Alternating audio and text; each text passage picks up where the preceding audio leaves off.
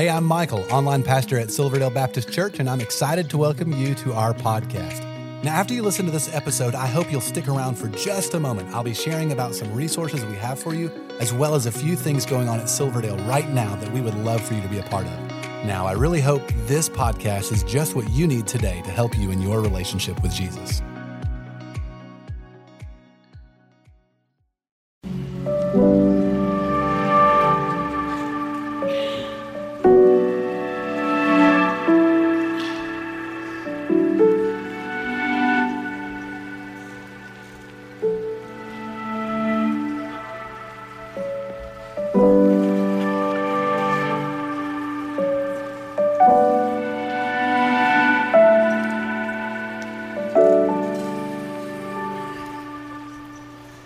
Well, I'm so glad you are here today. I hope you got a worship guide when you came in. Flip it over the back side, if you will, to follow along with me today. If you got a Bible, turn to John chapter 14. If you got a smartphone or a smart device, you can go there on there as well. We are wrapping up today our series that we have called Red Letter Words, and we've been looking throughout the New Testament of some of the most important words that Jesus spoke and how they apply to each one of our lives. And today we're in John chapter 14, and we are going to see what Jesus' words were on heaven, and I'm excited to share that message with you today. Well, one day in children's church, the teacher that was leading the children's church was trying to get across to the kids about heaven and what it took to get into heaven. And so he was teaching them, and then he started asking them questions. And he asked the first question. He said this. He said, if I were to sell everything that I have in my house, sell my cars, sell everything that I have, take all the money and give it to the church, would that get me into heaven? And all the boys and girls thought, and then they said, no, that won't get you into heaven. He said, well, let me ask you this. What if I went over to the church every single day and I cleaned the church and I vacuumed the carpet and I cut the grass and I even cleaned the toilets in the bathrooms at church? Would that get me into heaven? And all the kids said, no, that won't get you into heaven. And he said, well, let me ask you this. What if I was nice and did things for the poor, and I gave candy to little children, and I was really, really specially sweet to my wife? Would that get me into heaven? And all the kids said, no, that won't get you into heaven. He said, well, then what does it take to get into heaven? And one little boy in the back of the room raised his hand and he yelled out, he said, you've got to be dead to get into heaven. Well, he was right, but there's more to it than that, just being dead. Pew Research did a poll a while back and asked adults in North America about heaven. It was really, really interesting. Almost 80% of the adults that they talked to said they believed that there was a real, actual place called heaven. 70% of the people that they polled said they think that they're going to be there someday. And the interesting thing to me is 30% of the people said they know somebody that's not going to be there in heaven. Now, if you see one of those people in church, don't point at them. That's not very nice. But it was a really interesting poll that was taken. Let me ask you a question. How many of you sitting in this room, you would say, Randy, I'm a planner. I like to plan things in advance, and that's me. I'm going to go ahead and raise my hand. Raise your hand all the way up. I want to see who are my planners in here. I like to plan. I've got things on my calendar all the way into next year, man. I'm a planner. I like to know what's coming next. I don't like to be surprised by things. I'm a planner. How many of you would say, I'm just the opposite? I like to play it by ear. I like to be spontaneous. I just kind of like to be surprised in life. What is wrong with you people? I've got to know what's coming next. I got to be planned. I got to have everything planned out.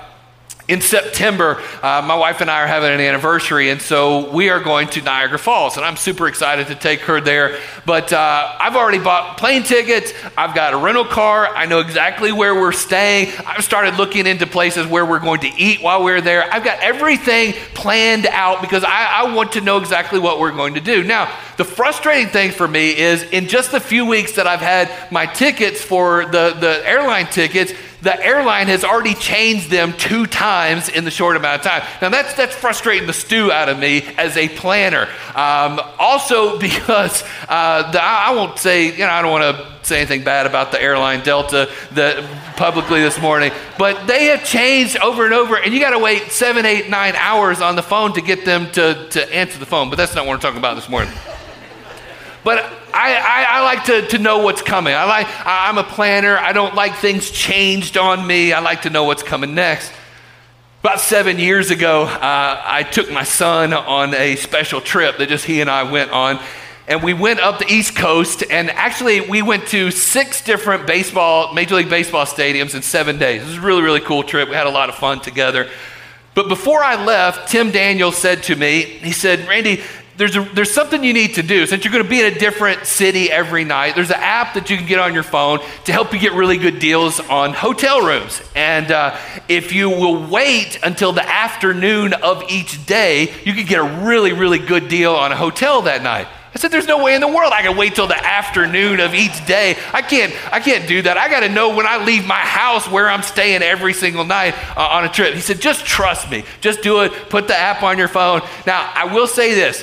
I put the app on my phone. I did it. He was right. But it drove me absolutely crazy for a week, not knowing what was coming next, not knowing where I was going to be and where I was going to stay. Now, I feel the exact same way about the afterlife. I want to know what's coming next. I don't want to just wing it. I don't want to be surprised by what happens after I die. And here's something that I've found. When you have knowledge, listen to this. When you have knowledge and confidence about the future, it changes the way that you live and you act today. When you have knowledge and confidence in the future, it changes the way that you live and you act today. So here's the good news for us this morning. Not only does Jesus tell us what heaven is like, Jesus tells us how we can get there. And that brings great comfort and peace and confidence to me this morning. The author of the book of Ecclesiastes in the Old Testament wrote this in Ecclesiastes chapter 3, verse number 11. It says, He, speaking of God, He has made everything beautiful in its time. He has also set eternity in the human heart. God has placed in the human heart the sense of eternity. Now what does that mean? It simply means this, that every man and every woman has an innate sense inside of them from God that there's something more than this. There's something more than just what I can see. There's something more than what I can just feel and hear. There's got to be more than just this life. God's placed that inside of our hearts. Now, think about it this way. There's a picture coming up behind the screen on me. This is planet Earth, okay? Every single one of us, this is where you are right now, okay? If you didn't know that, I've got some other stuff I can teach you later on. But this is where you are right now. We're all right here on planet Earth. This is where you are. This is where I am. We're all on this big ball that's spinning around. We're all here. We at least all in agreement about that. Shake your head. Okay, we're all here.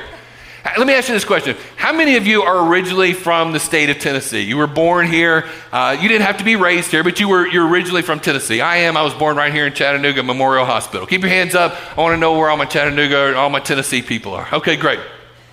How many of you were born someplace else? You weren't born in the state of Tennessee. You were born someplace else. All right. Now, there's some of you didn't raise your hand either time, so you're not even really sure where you are right now. We're right here on planet Earth, okay? All right, some of you catch up just in a second. We're all right here on planet Earth. But there's going to come a day, there's going to come a moment for every single one of us, regardless of where we were born, where we will take our last breath. You'll take your last breath, I'll take my last breath, and we will move from this planet out of our body to someplace else. And what will happen, you'll die, and somebody will take your body, and they will embalm it, and they'll put it into the ground. But the Bible says the true you, the real you, your spirit or your soul, is going to pass on into eternity forever and forever and forever. So the question that we ask is, well, what happens after that? What happens after my soul, my real me, who I am, after it leaves my body? Then what happens after that? What's waiting for me in the afterlife? Now, I'm a planner, so I don't want to just wait and see and hope it all works out. I want to know and I want to see what happens. And so let's go right straight to the source of God's word, and let's see what Jesus has to say and what his promises are about heaven. John chapter 14. Jesus is speaking to his followers, he's speaking to his disciples, and he says, hey guys, let me tell you something. Verse number 1, do not let your hearts be troubled, Jesus says. You believe in God, believe also in me. Now, the next few verses here in this passage are really the heart of the message. They're the heart of what Jesus has to say about heaven. Jesus says, my Father's house has many rooms. If that were not so, would I have told you that I'm going there to prepare a place for you? And if I go and prepare a place for you, I will come back and take you to be with me so that you also may be where I am. You know the way to the place where I'm going. And then Thomas jumps in. You remember doubting Thomas, the guy that said, I'm not going to believe it until I see it. Thomas says, Lord, we don't even know where you're going, so how do we know the way? And then Jesus speaks probably the most well-known, if not some of the most well-known words in all of Scripture. Very straightforward, very, in my opinion, very easy to understand, but also some words that a lot of people have pushback on. Jesus said, I am the way and the truth and the life. No one comes to the Father except through me. Now, there's some of you already, you're going, come on, man. I'm young. I'm still in my 20s. I'm a teenager. Afterlife, I hadn't even thought about that. I'm young, I'm healthy, I got my whole life ahead of me. I'll worry about the afterlife later on, but I'm not really thinking about that right now. Not long ago, I Googled the mortality rate on the planet. I assume it's still the same today as it was back then, but the day that I Googled it, the mortality rate on the planet is 100%. Every single person that's on the planet is eventually going to die. You don't get out of this life alive. Every single one of us is going to have to die. Here's an interesting thing that I read. Worldwide, every second, 3 people pass from this life to the next. Every second. Every second, 3 people pass away. Not only that, worldwide, in the amount of time that we're in this room this morning during this service, 11,000 people will pass from this world to the next. Well, some of you are saying, 11,000, how long are we going to be in here today? It's just 60 minutes, okay? Some of you aren't real quick with math. It's about 60 minutes. 11,000 people will step from this world into the next. Now, here's the thing. Not all of those people are old people. Not all of those people are sick people. Not all of those people are in the hospital or in nursing homes. A lot of those people are young people, and people of all ages die every single day. Now, I realize this is a heavy subject, but if you're a follower of Jesus and you've placed your faith and trust in the person of Jesus Christ, death is just a doorway from this life into the next. It's the eternal life, life forever in God's presence. You might be saying, come on, Randy, talking about death, it stresses me out. I mean, come on, it's a Sunday morning, this is a holiday weekend. Let's not talk about death. That kind of stresses me out. Why do we got to talk about death? Well, that's exactly why Jesus raised the subject in John chapter 14 with his disciples. They were stressed out. They were upset. They were anxious. They were stressed. And so Jesus says to them, Jesus says to a group of people that are stressed out and anxious, he says, don't let your hearts be what? You say the word out loud. Troubled. Jesus said, don't be troubled. Don't be anxious. Don't be worried. You believe in God. Believe also in me. And Jesus tells them what's getting ready to happen to them, to him. That's why they're all stressed and anxious. Jesus says, I'm going to die. As a matter of fact, I'm going to die. I'm going to be hung on a Roman cross. And they're going to take my dead body down and they're going to place me in a tomb, and I'm going to be there for 3 days. But through the power of the Holy Spirit and through my Heavenly Father, I'm going to come back to life and I'm going to go to heaven. And here's the promise. I'm going to come back. For you and for you and for you and for you and for you. That's the promise. I'm going to come back. You believe in God. Believe also in me, Jesus said. Look again at verse 2. He said, my Father's house has many rooms. If that were not so, would I have told you that I'm going there to prepare a place for you? I want you to see the first promise that Jesus gives us here. It's on your notes. The first promise about Scripture, about heaven, is this. Heaven is an actual place. Heaven is an actual place. It's not a fairy tale. It's not a state of mind. It's not just in your dreams. It's not a place on earth. It's not your imagination. It's an actual place. Jesus says heaven is a concrete, actual, material place. The Greek word for place here that Jesus uses is topos. It's where we get the word topography from. And it means a literal location, a physical place. Heaven's an actual place. It's a real place. Now, the reason why that's so important and special to me is this. About a year ago this time, we were dealing with COVID. We're going through all of that. My grandfather, who lived in Florida at the time, was almost to his 101 birthday. He'd already passed 100, almost to 101. And he passed from this world, from this life into the next. Because of COVID and all the restrictions and all that, I wasn't able to attend his funeral. I wasn't able to go and be with my family during that time. But I know my grandfather is in heaven. He's in a real, physical, actual place. And I know that one day I will leave this world and I'll go to heaven and I'll get to see him again. And so that's why it's so important to me that heaven's not just part of my imagination. It's not just something we dream up and we think about. No, it's a real, actual place where we'll see our loved ones again. There's a promise in 2 Corinthians 5, verse number 8. The Apostle Paul talks about those who are followers of Jesus, and he describes what happens after we die. And he says, absent from the body, they are present with the Lord. When we leave our body, those of us that are followers of Jesus, we're in heaven, a physical, actual place. Now that's a comfort to me this morning, and I hope for those of you, and I know there's people sitting in this room this morning, that in this last year, you've lost loved ones. You've had people step out of this world into the next to know. I hope there's a comfort to you to know they're in a real, physical, actual place called heaven. You can see them again. In John chapter 11, a woman came to Jesus and she was brokenhearted. Her brother Lazarus had died. She tells Jesus what had happened. And you know what Jesus did? He cried. Jesus cried because of the temporary loss of someone that he loved. But Jesus made a promise to Mary. You know what he said? Jesus tells her, he said, I'm the resurrection and the life. But listen to the promise that Jesus made.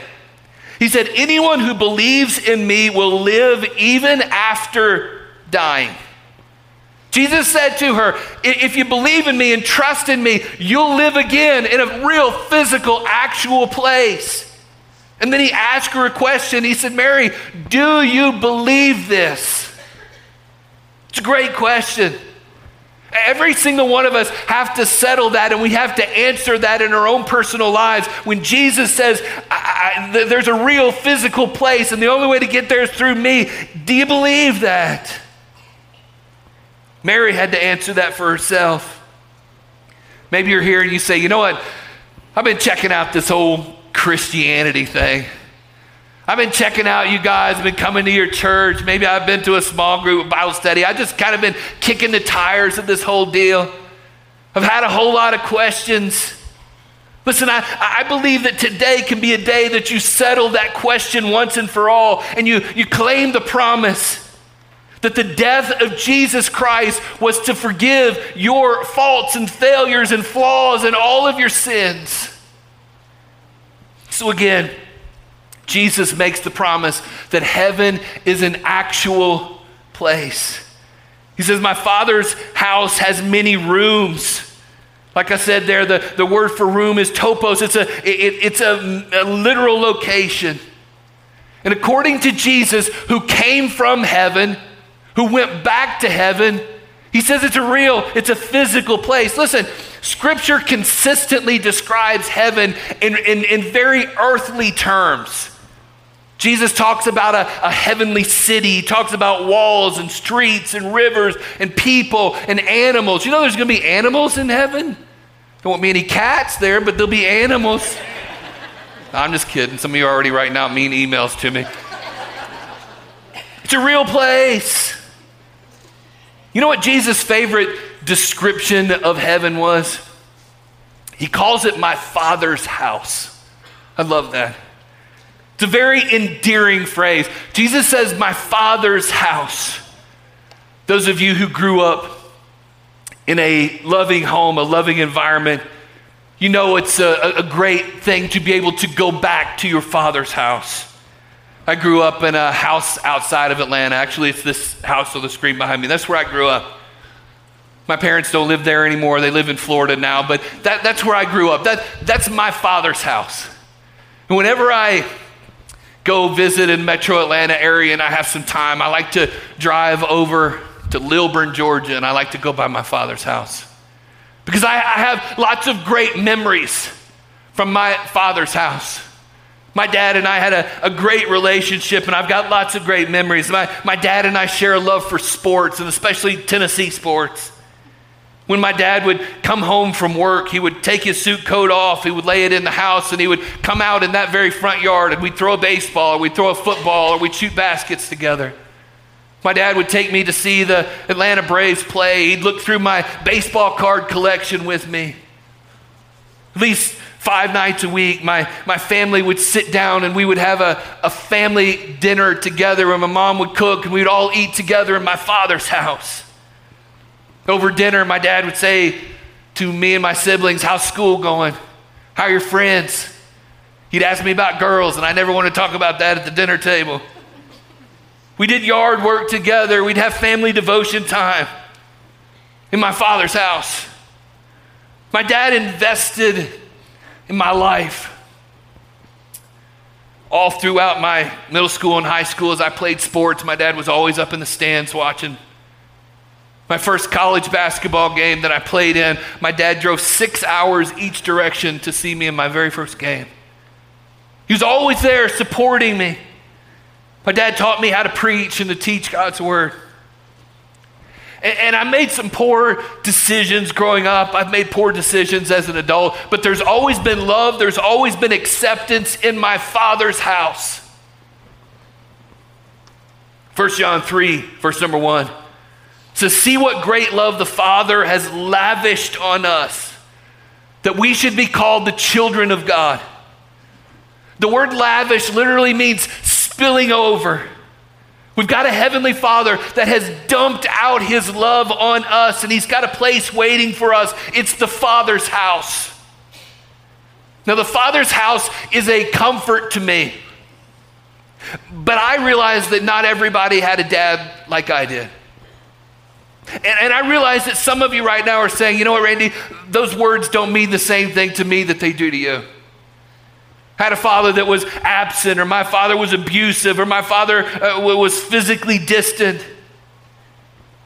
And if that's you, I believe with all of my heart that the Heavenly Father is saying to you today, I'm so glad you're here.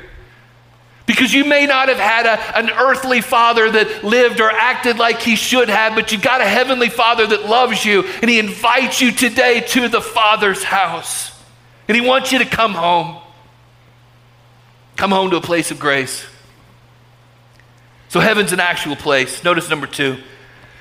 Not only is it an actual place, but Jesus has been preparing heaven. I love this. Jesus has been preparing heaven. It's been prepared by Jesus for you. Look at what he says. He says, I'm going there to prepare a place for you. Jesus was a carpenter, and he's been up there working on heaven, preparing it, getting it ready for you.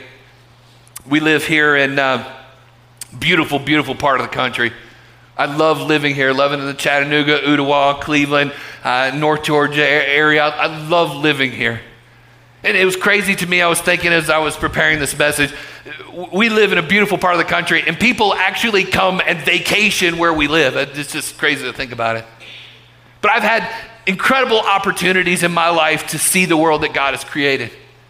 I've been numerous times on safaris in Africa and seen the amazing animals that God has made. I've been spearfishing in the Caribbean. Last summer, I took my family to out west, and we saw just so many Grand Canyon, so many incredible things. And I know many of you, you've seen God's incredible world that he's made. Let me ask you, what we can see here on this planet, how long did it take God to make that? Just think about it. You got it. 6 days. Everything that we see here, this amazing, beautiful planet, took God 6 days. And he's been working on our home in heaven for more than 2,000 years. This world pales in comparison to what God has in store for us in heaven. Look at what Paul wrote in 1 Corinthians 2:9. No eye has seen, no ear has heard, and no mind has imagined what God has prepared for those who love him. Jesus has got a place that he's working on. He's preparing for us. And he says this, he says, I can't wait till you get here because it's going to blow your mind. It's going to blow your socks off. It's not something you've ever seen, not something you've ever heard about. As a matter of fact, it's better than anything you could even dream up in your head. It's a physical, actual place. It's an amazing place. Jesus has been working on it. Notice number 3, Jesus left the promise of heaven to his followers. To everyone that follows after him, Jesus left the promise of heaven. He says, I will come back and take you to be with me. Beyond the sheer beauty of heaven. Not only is it going to be a beautiful place, we're going to get to see Jesus face to face. You ever thought about that? We're going to get to see him face to face. I've always wondered what he looks like. Artists have tried to draw pictures and imagine what they think Jesus looks like, but we're going to get to see him face to face. I've often wondered, how will I know which one is Jesus when I get to heaven? But I think you'll know him. I think you'll recognize him. Do you remember when Jesus rose from the dead, he was in his glorified, resurrected body, and he still had the wounds from being crucified. He still had the nail piercings in his hands. And they recognize him. I think he's going to have those probably for all of eternity as a constant reminder to us of what it took for Jesus to be able to bring us to the Father's house. We'll know him. We'll get to see him. He's got a place that he's promised to us. So how do you get there? Well, in this chapter, Thomas asked the question. Doubting Thomas, he asked the question. He said, Lord, all this that you've been talking about is great. I'm excited. I think it's going to be great. But Lord, we don't know where you're going, so how are we supposed to know how to get there? This is the first century. We don't have Google Maps. How are we supposed to get there? We haven't heard of Siri or Alexa yet. How do we get directions there, Jesus? Tell us. Let's read Jesus' answer together. Would you do that with me? Let's just all read it together, what Jesus answered Thomas. Jesus answered, say this, I am the way and the truth and the life. No one comes to the Father except through me. Jesus said, that's it. That's how you get there. That's where you're going. And he says, do you believe that? Do you believe that promise? It's absolute. Listen, there's no plan B. There's no option C. That's it. Jesus said, I'm it. If you want to get to the Father's house, you got to go through me. Listen, going to church is a great thing. I'm so glad you're here in church this morning. It's a great thing, but it's not going to get you into the Father's house. Doing kind things for people, it's great. Serving the poor, it's great. I'm glad that you do that, but it's not going to get you into the Father's house. Being a part of Serve the City and all of those things, they're great, but they're not going to get you into heaven. Doing good works won't do it. You got to stake your life on something. And it doesn't matter, are you a religious person? Did you grow up in a Christian family or a non-Christian family? Did you go to church? Did you go to mass? Did you go to this? Did you go to that? That's not the question. The question is, have you placed your full faith in the promise that Jesus makes, that he's the only way to get to heaven? There's something that I know about every single person in this room. One day you will take your last breath. And when that happens, you've got to know the way. You can't just wing it. You can't just hope that it's all going to turn out. Jesus said, I'm the way, I'm the truth, I'm the life. Nobody gets to the Father's house except through me. That is a promise, and it's absolute. And if you're not sure of that in your own personal life, point number 4 is so important. Number 4, Jesus is the only way to get to heaven. He's it. There's no option B. Heaven is the promise and Jesus is the path. When Jesus died, he paid for the sin of the entire world. And when he was raised, he said, I'm going to give eternal life to anyone that's willing and humble enough to ask for it. Have you asked? Have you claimed that promise?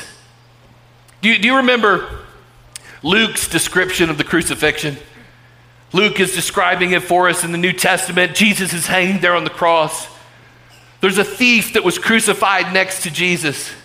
And the Bible tells us that the thief cried out to Jesus and said, save me, I believe in you. And what does Jesus say to him? He said, today you'll be with me in paradise. What was Jesus saying? You got to go with me. There's no other way. There's no other options. If you're going to get into the Father's house, you got to come with me. Have you ever tried to get into some place that you weren't supposed to be? You ever done that? Maybe as a teenager, as a kid, you tried to sneak in someplace. You tried to get into a concert or get into a ball game or get someplace that you weren't supposed to be. You try to sneak in.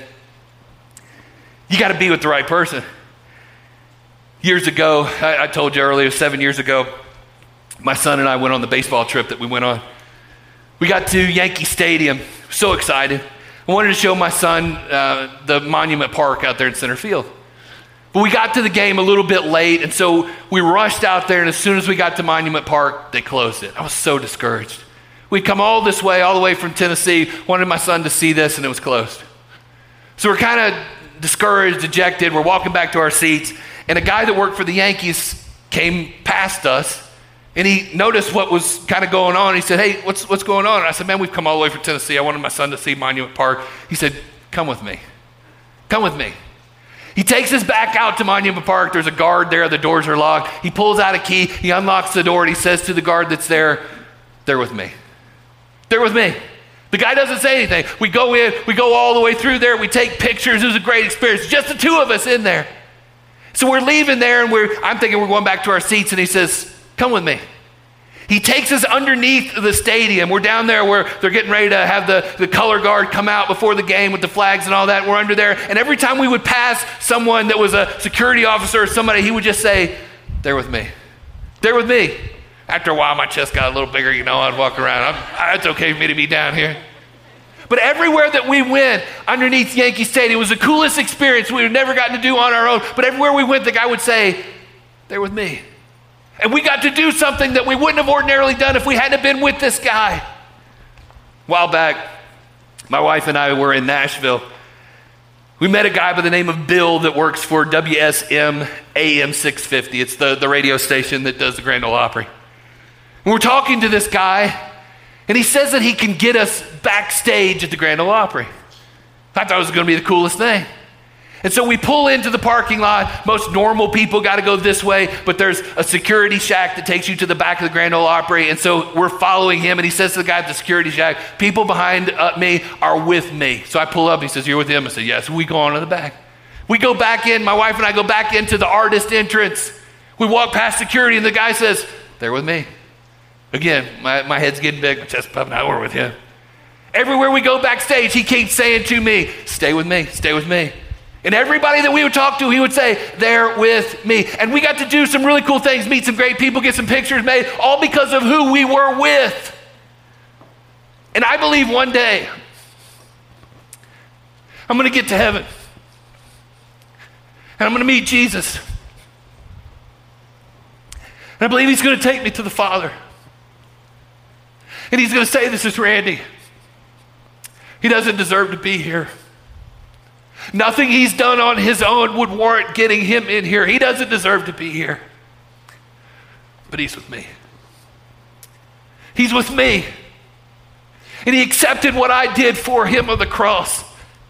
And I believe God the Father is going to say, come on in. You're with my son? Well, then come on in. Because of who I'm with. You got to be able to point to a moment in your life where you said, Jesus, I believe in you. I believe that you are God's son. You're the Savior. Come into my life and save me. You got to be able to point to a moment in your life where you accepted him. You can claim that promise today. It's called faith. Here's the last thing, and I'm done. You are personally invited to heaven. That ought to put a smile on your face. You and you and you and you and you. You're personally invited to heaven. There's something special about getting a personal invitation, isn't it? You get those things in the mail that says, "Dear neighbor," or "Dear customer." Those go right into my trash can. But I get one that says my name on it, especially maybe one that's kind of engraved or embossed on there, and I open it up and it's got my name. It's a personal invitation. I open those up. What does a personal invitation do? It says, we have prepared for you. We prepared for you to be here. We've made all the arrangements in advance. You just need to confirm that you're coming. That's what a personal invitation is. We just need an RSVP from you. And God has done that for you. He's given you a personal invitation. John 3:16 says, "For God so loved the world that he gave his only begotten Son, that whoever believes in him should not perish, but have everlasting life." That's God's personal invitation to you. Have you accepted that? A lot of times when I ask that question, have you ever accepted Jesus' personal gift, and a person says no, I have to say, what's holding you back? Well, what are you waiting on? Paul said in Ephesians 2:8-9, God saved you by his grace when you believed. You can't take credit for this. It's the gift from God. Salvation is not a reward for the good things you've done, so none of us can boast about it. It's a free gift. It's something we could never get on our own. John Gilbert grew up in Paradise, California. It's a real place, Paradise, California. At the age of 5, John was diagnosed with muscular dystrophy. It was a debilitating disease. It eventually took his ability to walk and speak, and eventually took his ability to breathe on his own. One year, the National Football League hosted a huge fundraiser auction, and all the benefits would go to benefit muscular dystrophy research. They invited John Gilbert to be the guest of honor at this huge event. His mom wheeled him in his wheelchair there. They were looking around at all the things that would be auctioned off for this event. And one thing caught his eye. It was a basketball that was signed by all the players from the Sacramento Kings. He just had his eye on that and thought it was so cool. He'd never been a part of an auction before, so he didn't really understand how it all worked, that he'd have to pay for something if he won it. So the auction began and the ball went up for auction, and as soon as the auctioneer set out a number, John threw his hand up in the air. Well, his mom realized we can't pay for this, so she grabs his arm and she pulls it down, kind of hoping that nobody else in the room saw what he did, but they did. The numbers started going up and the price for the ball was getting higher and higher and higher. Until eventually one guy in the room called out a price that nobody else could match. Nobody else could touch it, and he won the ball. He walked up to the front and he claimed his prize that he had purchased, and rather than walking back to his seat with the basketball, he stopped at John's table. And this ball that he'd paid all of this money for, he placed into the feeble hands of John Gilbert. And he received a gift that he could have never, ever, ever gotten on his own. The room erupted in applause. Grown men were wiping tears from their eyes as John received a gift that he could have never, ever gotten on his own. God's done that for you. He's got a free gift that you could never, ever, ever in a million years pay for on your own, but it's free if you'll receive it. You've just got to reach out and take it. You got to RSVP to his invitation. Maybe you say, I can't point to a moment when I asked Jesus to be my Savior. I can't think of an exact time when I did that. I've always believed in God. I've gone to church. I've done some good things, but I can't think of a moment when I did that. I can't think of a time when I turned my life over to Jesus. I'm going to invite you to do that right now with me. So I want to ask you to just bow your heads and close your eyes, just right where you are. When I was 11 years old, I prayed a very simple prayer. I said, God, I'm a savior. I'm a sinner. Please forgive me of my sin. Please come into my life and save me. And at the age of 11, God did that. He saved me and forgave me of my sin. And if you're not 100% sure right now that Jesus is your Savior and heaven is your home someday, I want to invite you to take care of it right now. You can do it right here, right where you're sitting. So I'm going to invite you to pray a prayer. You can pray it in your own words. You can repeat after me if you'd like to. But I want to invite you to take care of the most important thing that you'll ever take care of. I want you to pray something like this. Dear God, thank you for this amazing promise. The promise of salvation through faith in Jesus. I admit that I'm a sinner. Forgive my sin. Right now, I turn from my sin and I turn to Jesus. I believe you died on the cross for me. I believe you were raised from the dead. Come into my life. Fill me with your Holy Spirit and help me to live for you. Well, I hope this was helpful to you. If while listening, you realized you need to take the next step in your relationship with Jesus, we would love to help you with that. You can connect with us by clicking the link in the show notes to our website and then clicking the Connect Card button. In our weekend worship services, we are in a sermon series called The 7 Commands of Christ. Jesus gave dozens of commands, and as followers of Jesus, we should obey all of them. Over the next several weeks, we are focusing on 7 that will change your life. We would love for you to join each week at one of our campuses, or you can attend online. You will find service times by clicking the link in the show notes to our website. You know, there's so many ways for you to get involved and be a part of what God is doing here at Silverdale, and we really want you to feel welcome and a part. So please, stay connected. Be sure to like and follow us on the different social media accounts. You'll find all the links in the show notes of this episode. And lastly, help us spread the word about this podcast. Take a moment to share this episode with your family and friends. Again, we appreciate you listening and hope you will join us again next time.